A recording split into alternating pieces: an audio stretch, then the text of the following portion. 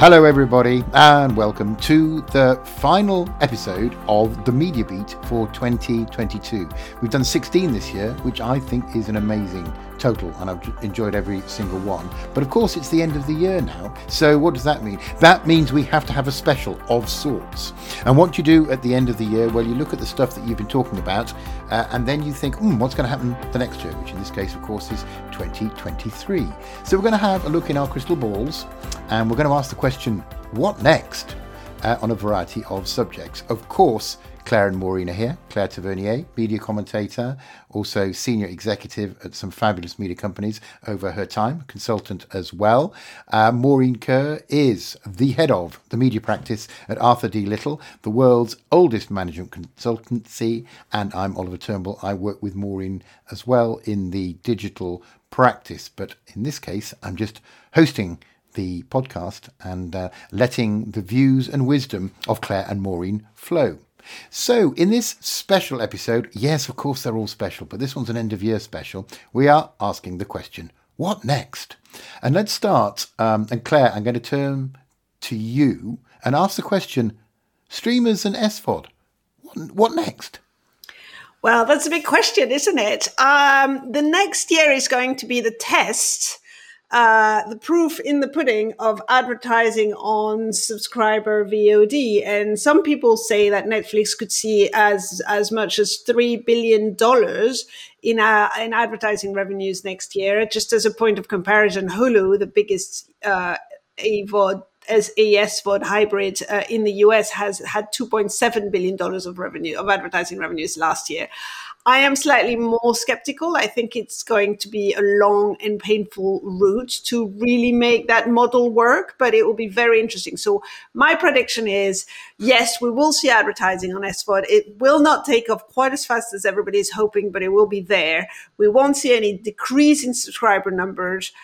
I will say I think Netflix will still end the year number one and Disney will not catch up, but Maureen may disagree with me on that one.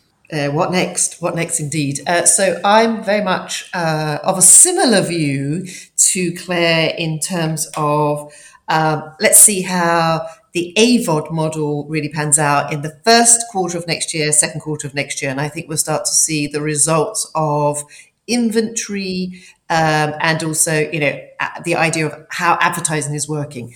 Because we've seen some stumbling blocks, in particular Netflix with rights. So there's a lot of inventory, a lot of programming it cannot put into its AVOD tiered model. And I think that it will work at it. It would definitely work at it. And I think we'll see probably in the second half of next year, they will be fixing or righting the wrongs of that, or certainly improving their position. I think I don't think Disney's going to catch up on the SVOD subscription numbers. I know they're still chasing subscribers even at lower ARPU. I think Netflix will continue to retain its position, but it is definitely on a defensive. I would. I think Q1, Q2. All eyes on the reporting, all eyes on those advertising numbers, all eyes on what agencies are putting, where they're putting their brands, commercial dollars. So that's my view. Nice. Sounds very concrete and well thought out. Let's move on. Next subject is M&A, mergers and acquisitions, given the economic outlook. Maureen, this is kind of your one of your areas of specialism. I'll turn to you first. Maureen, M&A, what next? So mergers and acquisitions requiring capital. So the lenders market has closed. The debt markets have closed to significance, so like $1 billion plus. So it's been really problematic for both the media industry in terms of companies and, of course, private equity to really close those deals. There's still a lot of activity. A lot of people are diligencing. A lot of people want to consolidate in a number of areas of the subsegments of media. So we have seen a lot of activity, though, that hasn't required funding. We've seen talent agencies consolidate. We've seen big media companies continuing to integrate and consolidate. Just take, Warner Brothers and Discovery. I think there's going to be a lot of activity in 2023. Private equity will continue to so I guess level up in terms of what funds they can use. But I think it's going to be fascinating next year, in particular because there's a lot of digital expertise required to support media. And across all segments, they all require digital expertise. So I like the idea of a crossover. I'm going to predict, as I keep doing, Microsoft and Netflix. It may not be 2023, but it definitely is 2024, which attests to my theory of this crossover of media, tech, and real tech. So that's my prediction. Kerr's theory of crossover. What's the difference, by the way, between tech and real tech? Real tech is, well, the old tech, legacy tech, versus new tech being sort of digital companies that have come through. So there's those new startups. So old tech is like Microsoft. New tech is like the Trade Desk. Golly, I'm so old. Microsoft was new tech when I started in this journey. Thanks, Maureen. I suppose you could say digital versus IT or something like that, or enterprise tech versus media and digital. Claire, what are your thoughts? M&A, what next? Well, I am slightly less bullish than Maureen. I think there will be two trends that slow down M&A next year. The first one is regulatory approvals. And we've just seen, obviously, the Microsoft acquisition of Activision getting blocked by regulatory approval. But it's not the only one. There's been quite a lot of smaller acquisitions that are hitting stumbling blocks that they weren't expecting. The most recent one is Facebook trying to buy a health VR or a fitness application called Within. So I think it's going to get longer, trickier, more expensive for consolidation to happen. There's going to be much more problems, much more many more hurdles to go through. That's in the US, but also in Europe and even in the UK, which is a third block, as we now know. Anyway, I'm not going to get into that. So I think that will slow down people. For instance, will Microsoft go for Netflix? Probably not next year. If they finally manage to get the Activision deal done, they'll probably want to rest a little bit before going back into tussle with the regulatory activities. The other thing that's happening is obviously the interest rates are still rising. And that means not only is money more expensive, but also those companies that are mostly banking on future growth are getting penalized. So a lot of the tech stocks, for instance, have suffered in that area. And so I think valuations are going to suffer and people may decide to wait and raise some money and wait until they pull the plug. So I'm actually I'm not sure it's going to be a big year for M&As. There's also not that much left to buy in the media landscape right now. So we're talking about, a few companies that have been around the block that people have looked at for a while and chosen not to buy. I'm not giving any names. I'm not sure that will change next year. It's nice that you still refer to the UK as a block, whereas we're probably a house brick at best in the eyes of the rest of the world. But anyway, Maureen, just quickly, you didn't mention the economic downturn. I mean, presumably that is a factor, but it doesn't make you any less bullish. Is that fair to say? No, I think in an economic downturn and recession, you tend to find companies consolidating actually and finding shelter. So smaller companies want the shelter of a larger one. And I say that because I've seen it in the last 6 months where RTL's production house, Fremantle, if you look at the trade magazine, the broadcast, you see almost every week they are tucking in. They're acquiring smaller production houses, and that tends to be a sign of, smaller companies feeling a bit more exposed to the recessionary times. And so for me, that's a litmus test. That's my bellwether to look at, in those more depressed sort of situations economically, smaller companies tend to be, as I say, finding shelter. So for me, that drives my bullishness around M&A activity, where you tend to want to sort of, put a couple of companies together, realize some synergies, find a bit more sort of resilience in your underlying profitability to pay, as Claire has said, those higher interest rates. So the more cash conversion you get, the more you can pay down your interest. So that's why I sort of see a little bit more activity in M&A. And also, I go back to this point of there's a skills gap as well. So I think that maybe not necessarily in media per se acquisitions, but certainly in adjacencies like digital, there will be that crossover of acquisition activity. That's my view. No, that does make a lot of sense. And thank you for introducing me to diligence used as a verb. Diligencing. Awesome. I'm definitely going to use that. Let's move on. Oh, the next one's a biggie because it involves podcasts, which, of course, we have become leading light in that world, of course. So audio generally. Maureen, coming back to you, I know you have thoughts on this. Audio, podcasts, etc. What next? I think this is going to be the year, 2023, that is, for podcasts. And you see the fruits of that explosion of podcasts moving across into other areas of the industry, like, for example, into live events. And we saw Carrie Swisher, Scott Galloway, their pivot. They went to a live event and was sold out over a couple of days. You see Preet Bhavara again taking a venue in New York, and all of the listeners turning up and spending a fair bit of money to finally see Preet Bhavara and Vance. He's a co-pilot, I call her. And coming back to the UK, when I was at the Content London, there was a session on podcasts, and I was pleasantly surprised to hear a whole raft of examples, including ones around Audible and the platform of Audible. Its subscription base is increasing. And some of the original content they're commissioning is extraordinary. Take Alan Partridge, Steve Coogan's character.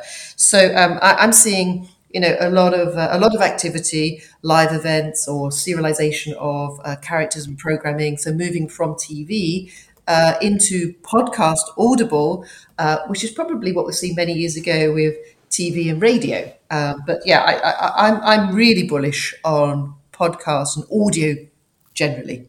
For 2023, it's going to be a fun year. It's incredible, isn't it? The Coogan character, Alan Partridge, how long-standing it is, and how it finds different ways to make money. Theatre, film, now podcast. I imagine books, but I've never seen. I think I've seen a book, and TV series of various different formats. Such an incredible, enduring, and strong character, which now. I absolutely find incredible. What about this, though? The Media Beat live! Exclamation mark, presumably. I mean, I'll have to scrub up a little bit, but you guys are ready for that. Wouldn't that be amazing? Claire, you'd be up for that? Oh, yeah. I bet we could fill at least the back room of a pub or something. But I can... Well. I don't know, a small pub. Anyway, podcasts... have already started crossing over with other media segments. Obviously, we've seen a lot of big stars moving into podcasts. For instance, Barack Obama, or Bruce Springsteen even, and then in Steve Coogan being another example. So that's a movement from external brands moving into podcasts. What we're seeing as well, more and more, and again, that started already, but we're seeing that accelerating, are podcast brands moving into other areas. So whether it's serial being made as a TV series, or whether it's the rest is politics, two hosts, Alistair Campbell and Rory Stewart, filling the Albert Hall for a live event, much bigger than our back room of the pub, but building from the beginning. I think we'll see more of that. Which is great, and it's an indication that podcasts are becoming much more embedded in the fabric of how brands are built and how the talent navigates between different areas. And I think that's a really good thing. My big question on podcast is around advertising next year, and whether that's going to be cracked in a more satisfying way, because I don't think it's quite there yet. They are getting volumes. There's a little bit of programmatic advertising being developed, but not enough. It's very hard to create affiliate links. They try very hard with sort of specific URLs, etc., but it's still hard. There is an element of the complexity, which is that podcasts tend to be global in their distribution, but advertising, especially at the beginning of advertising, tends to be local. So while it's a very promising field, it has not yet benefited from technology and from the growth that other digital advertising sectors have. So I think in order for podcasts to really take off, it will need to crack the advertising or subscriber model, which I don't think it has yet. Will 2023 be the year? Perhaps, but I would say towards the end of the year, because it's nowhere near there. It's funny, isn't it? You can be listening to a podcast and going, "Oh, this is really interesting. This is really aimed at me." And then an advert comes on saying, "If you need your lawn cutting in the Manhattan area, please call." Well, I suppose there's not that many lawns. Incredibly localized advertising. Manscape. Come to the Boston Manscaping Institute. And he's like, wait a minute, that's not really speaking to me. And to you guys, less even, I would imagine. So it's one of those things that I guess will be cracked. And maybe there's an AI element to it as well. And you get this hyper narrow channel advertising just for you based on AI and the podcasts you listen to. I'm always amazed at the breadth of podcasts that I listen to, from comedy to something quite serious. And then I was asked to pay for a podcast as well over the World Cup, which was a footballing podcast. And I just thought, oh, hang on a minute, that's not the game. So you're right. The whole commercial model isn't really sorted yet, but it can only go up. What a lovely way to consume. And also when you're falling asleep, there's nothing like a nice a gentle audio podcast or book on philosophy to make. Well, I hope nobody's listening to our podcast to fall asleep. Oh, that's a good point. Yeah. But if I want to, that's right. If I want to race into the business day, all guns blazing, I put on the Media Beat with Claire and Maureen. Yeah, it's a very good point. Okay, so the next one is going to be social media, big subject, but very dynamic. So a perfect example for what next. So Claire, this is going to be one for you to start off with. Social media, what next? Yeah, it's a tricky one. I'm going to eschew the whole Elon Musk craziness because I just think we've talked about this so much, although Maureen may want to jump back in. But I'm just going to talk about the larger trend in social media. I see TikTok continue to grow. I see social retail becoming more and more important. So people, finding products on social media, buying them potentially on the platform increasingly. I actually think Facebook and Twitter may move much more into a sort of customer service kind of area. I noticed that if people want to talk to anybody in an energy company, for instance, or a railway operator, they don't call anymore. They go on Twitter. And that has become quite an established way of contacting customer service. And I kind of think that that's quite a good use for it, both for companies and for individuals. So I see this as something that's not going to go away, that's going to continue and reinforce itself. Beyond that, I think it's going to be a difficult year for social media, to be honest. Yes, advertising will continue to grow. And again, I think retail media will be a very big one. But controversies such as the ones around Twitter at the moment, but also around Instagram and Facebook will continue. And yes, it will be another big year of headlines, I suspect. Yeah, I'm had foolishly sent my car off to get serviced by a new digital servicing brokering agency, and you can't talk to anybody. You've got to go on a chatbot, and if the chatbot's down, you're like, "Oh my God, where's my car?" But anyway, I suppose this is just me being reticent, in the same way that my dad is still reticent at 94 years old about transferring money over the internet because someone might be able to pick it up in the background or whatever. The next topic we will be asking the question, what next of, is social media. This one, we'll start with Claire. So Claire, quite a broad topic, but social media, what next?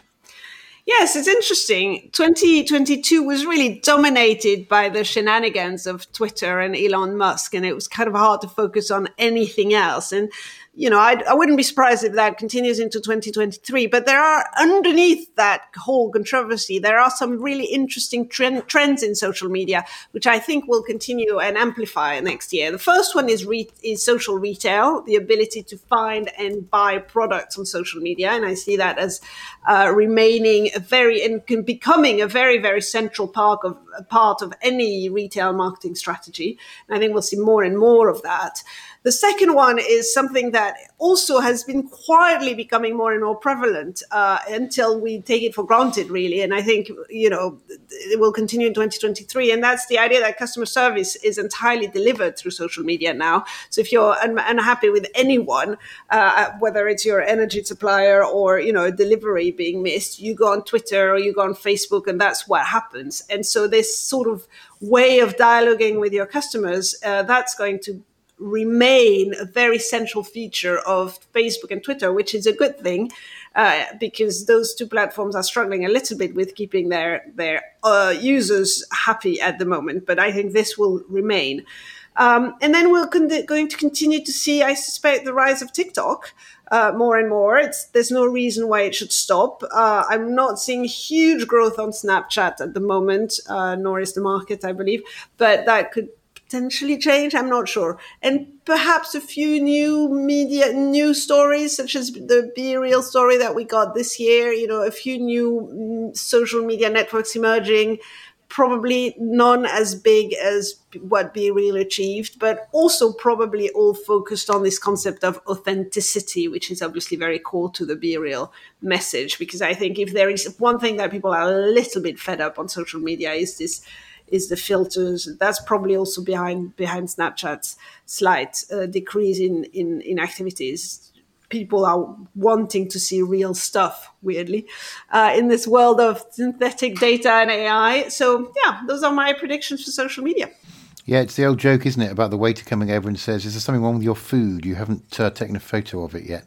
I'm absolutely amazed at how entertaining TikTok is. I just thought, this is mini YouTube. What's the point? And then you get on it and you go, "Oh, that's quite funny." And you keep going and going and going. And you sort of get kind of that dopamine rush for every little TikTok that makes you feel good.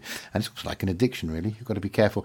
The one thing I was interested about is that YouTube seems to be the platform of choice for podcasts, both in terms of producers and consumers, which seems a bit weird to me. It sort of like breaks the point of it. Basically, it's a sound-based medium. Why would it be on YouTube? But Claire, you're saying that might be all about monetization, right? Yeah, YouTube is a very well monetized platform. I mean, the CPM aren't very high, but they exist and there is huge volume. And also don't forget that YouTube is a very, very large search platform. So it's a big discovery platform. And of course, for podcasts, a big part of the issue is being discovered. So YouTube adds those two elements. It's easier to get found and it's potentially easier to monetize. So it's a sort of natural extension for the business model, but we will see how that evolves this year. Well, maybe that's another one for the Media Beat. The Media Beat on YouTube. I'll have to clean up my act and maybe warm up my house a bit so I don't look like someone who's homeless. But yeah, I can see us on YouTube. That might be nice.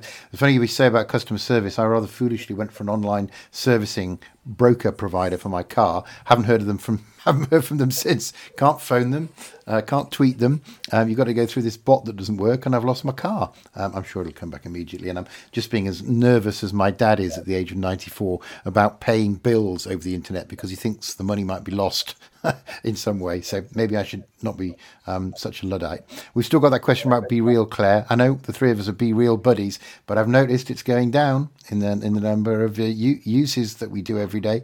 I don't know whether yours goes off mine goes off and I go, "Oh, shit, I better start doing something interesting." So people think I have a life, which is completely breaking the model. I realise that. Anyway, I still think it's going to die a death and was a bit of a flash in the pan. But anyway, sorry, Maureen. I know you're waiting to say something. Social media, what next? I must agree with everything that Claire said, actually, for 2023, but I'm probably just focusing on one, and that is TikTok. So, I think it's a fantastic business model. I think it deserves all of the accolades it's received this year. But as Claire was sort of alluding to earlier in sort of M&A activity, I think the regulators have got something to prove. And my sense is there is paranoia, whether or not it's right or wrong.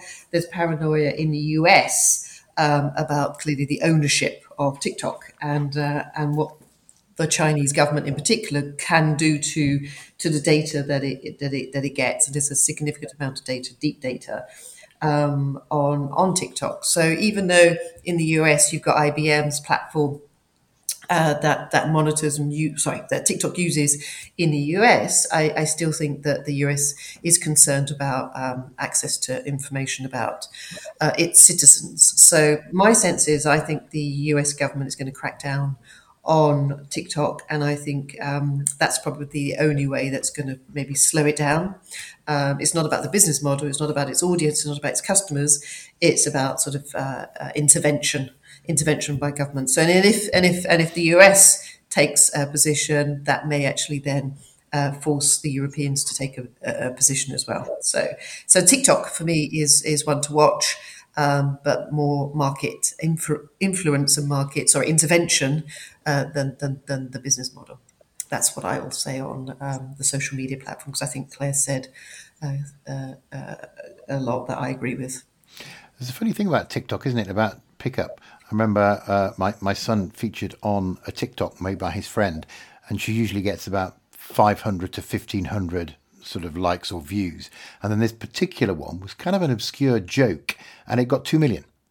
And it was just like, what was it that made that take off so incredibly vociferously, I suppose you'd say? And it's quite unexplainable. I guess the answer is AI, or the answer can be found with AI. Yes. If it gets picked up by the algorithm, you go from 300 to 2 million immediately, because you don't control, it just means it gets picked up to be on people's feed, and they will watch it because it's on their feed. That's the beauty of the system. So, but how to get on the algorithm is obviously the big question that a lot of people are trying to answer at the moment.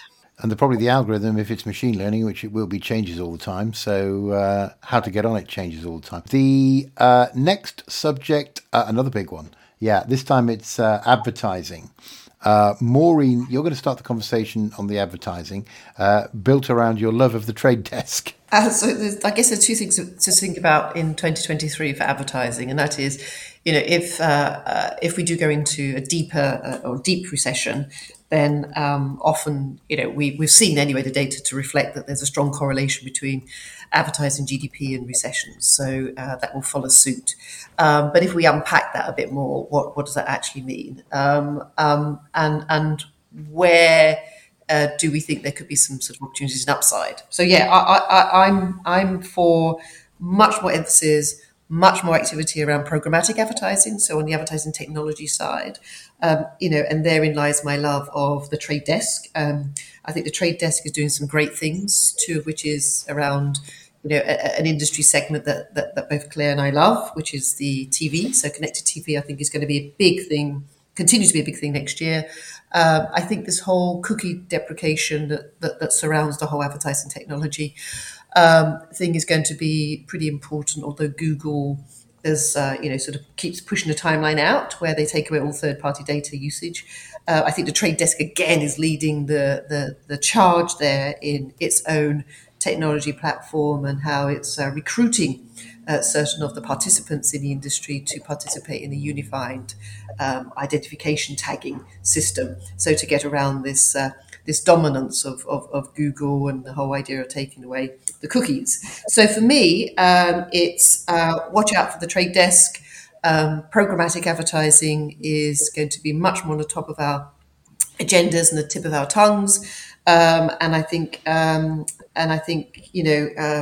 an economic recessionary environment, there will be, reallocation of the advertising dollars. And again, I think that will go in towards digital. So it may actually precipitate that transfer of old media to new media, which is digital's already surpassed the old media. But I think that will probably accelerate.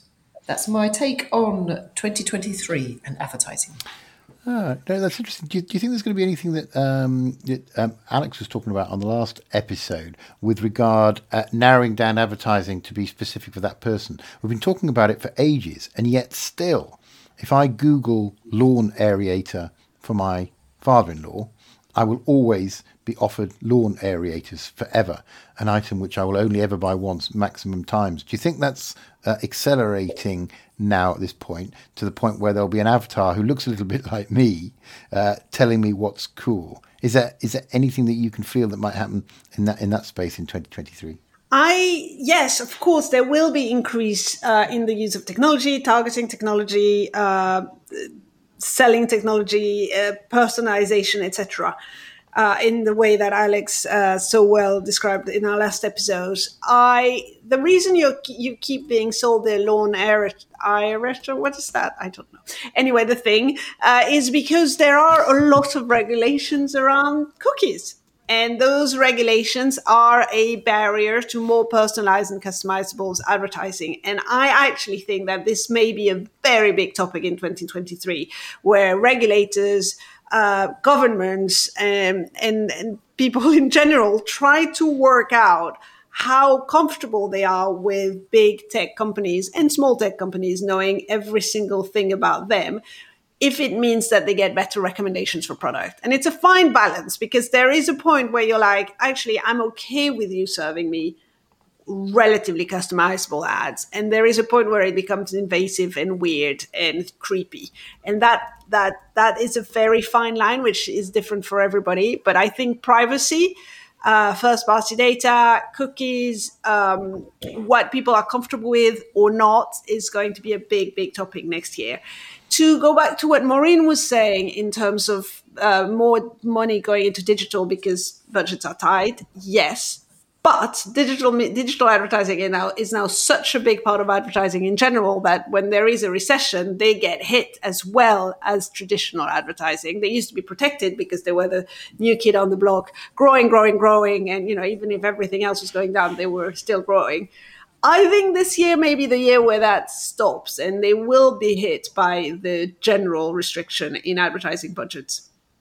Maybe less so, probably less so than traditional advertising, but still. It's also worth reminding ourselves that there are no big events next year. There's no Olympics, there's no World Cup, or Men's World Cup, I should say. There's a dearth of things that you can advertise around big tentpoles, which are helpful for the advertising market. So I'm a bit bearish on the advertising market generally next year, but we shall see whether I'm right or not. Thank you very much. All interesting stuff. Getting more and more sophisticated and more reliant on data, as we know. I'd never even heard of cookie deprivation before. Presumably cookie deprivation is what? Is it protecting me from people I don't know knowing stuff about me? Is that what that means, Maureen? Cookie deprecation. And that effectively is where they are removing cookies. So they're removing the ability to run around to look at you and for others to use that information that they've collected. So the third-party data will go away. So there's a big emphasis now on third-party data and the opting in kind of strategy. I'm simplifying it, but yeah, that's what it is. And Google's very much leading the charge here. And as we've seen, also Apple closing its doors to various other businesses where they contain certain data about you without you knowing. So Apple and Facebook had a big falling out this year because Apple was telling everybody that, don't forget, unless you opt out, unless you take note, Facebook is selling your data, selling everything about you. So they had a big spat around that. Yes, and Apple is definitely positioning themselves as the privacy champion. So, come to Apple because this is where your data will be protected. This is one of their big arguments against Android, which obviously is powered by Google.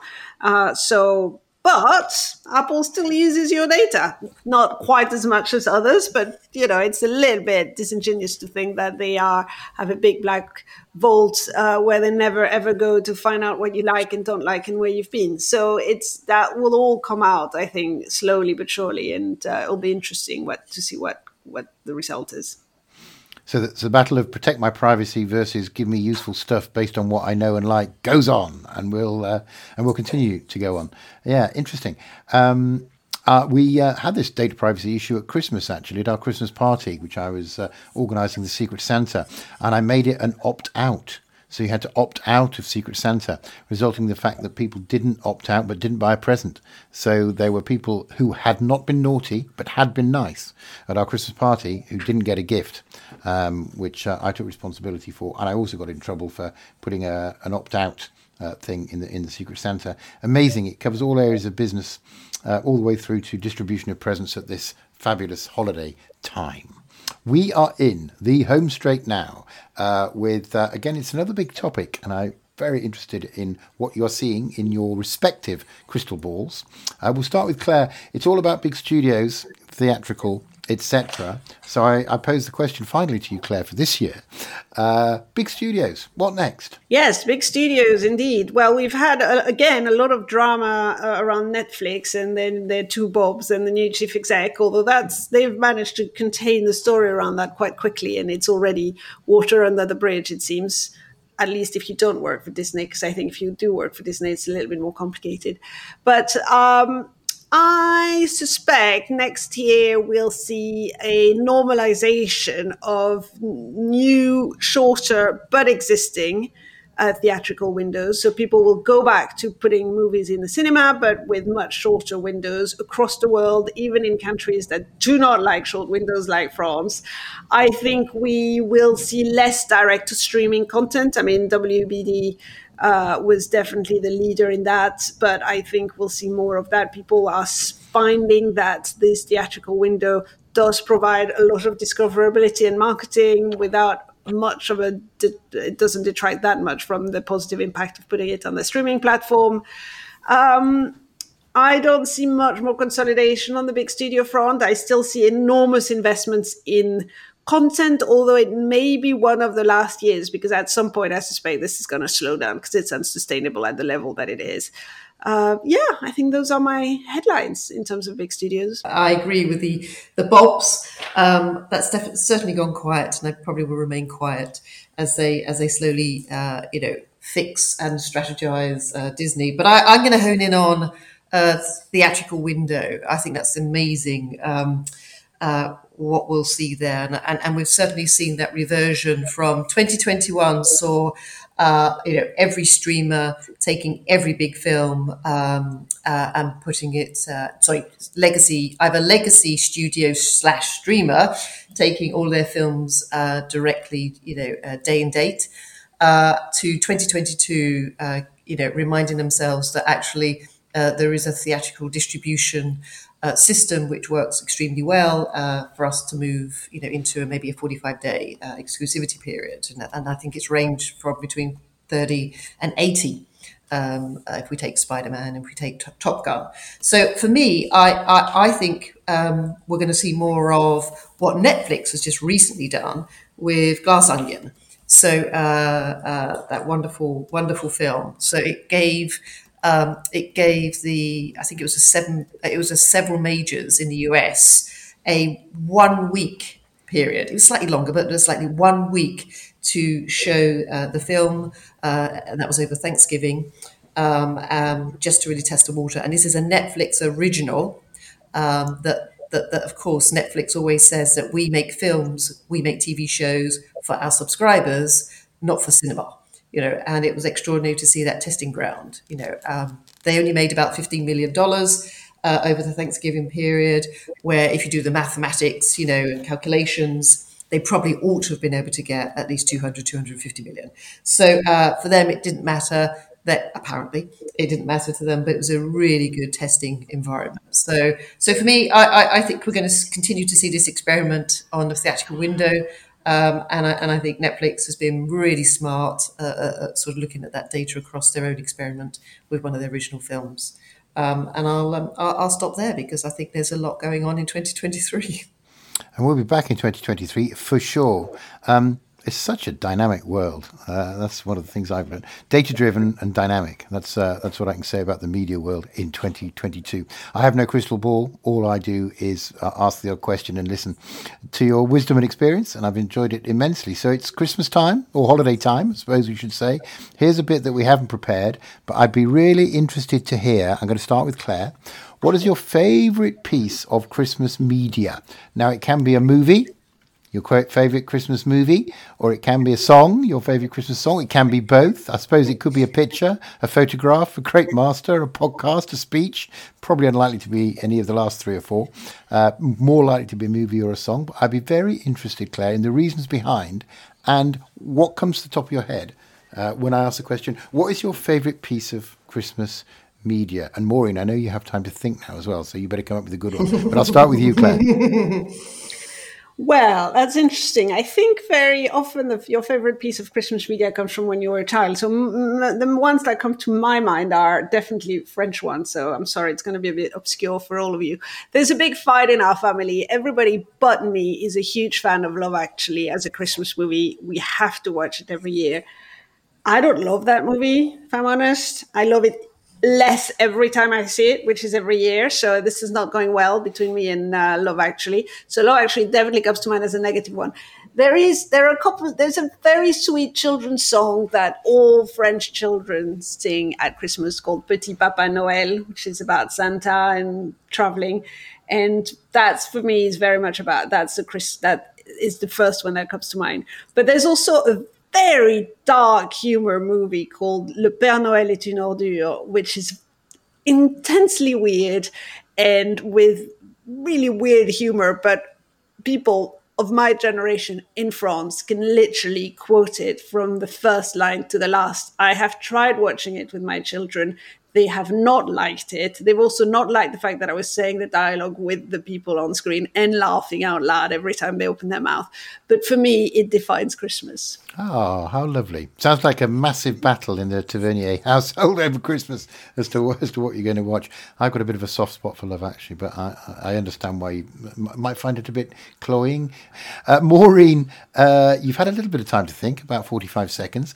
Your favourite piece of Christmas media, whatever that may be. Okay, so it's a film called 18 minutes long, called Dinner for One.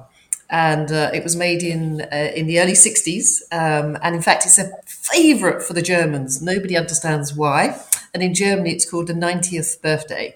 And the plot is, so there are two comedians. They're British, man and woman, and they're in the dining room area.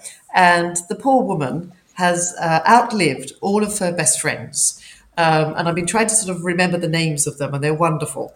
And she especially does not want to feel lonely. And of course, it is Dinner for One. And her butler, James, needs to basically remind her of the past. So he impersonates, or certainly serves, all of these empty chairs around a table. But as he's going around the table, certain things happen along the way. And it's brilliantly sketched out. It's brilliantly well written, and it's lovable. And I watch that every single year on New Year's Day. So it's not a Christmas on New Year's Day, and I love it. So I recommend it for all. It's only 18 minutes out of your life in 1 year, so it's super. Contagious. That makes it a huge favorite already. We're definitely watching that. I'm watching all these BAFTA movies at the moment, and they are so long. Why can nobody make a movie that's less than 2.5 hours long? I really would like to know. But anyway, Dinner for One, that's a great recommendation. It is a great recommendation. I'm definitely. Tell me what you think of it. Tell me what you think of it, and I'll send you a link to it as well. We can turn it into a movie review podcast. We'll watch that, After a Wonderful Life, which we can't help watching every year, although it's a very obvious choice. And you came up with really sophisticated and meaningful ones, which I knew you would do. But anyway, and that and A Fairy Tale of New York with my song, which is playing as I left Leeds University Union for the last time, Christmas 1989. And on that nostalgic thought, it only remains for me to say thank you for 2022. Looking forward to 2023. And happy Christmas and happy holidays. And goodbye first to you, Claire. Goodbye, Oliver, and a very happy holiday season to you, Maureen, and everybody who listens. And to Maureen, happy Christmas. To Oliver and Claire, Merry Christmas and Happy New Year, and look forward to seeing you in 2023. Bye for now.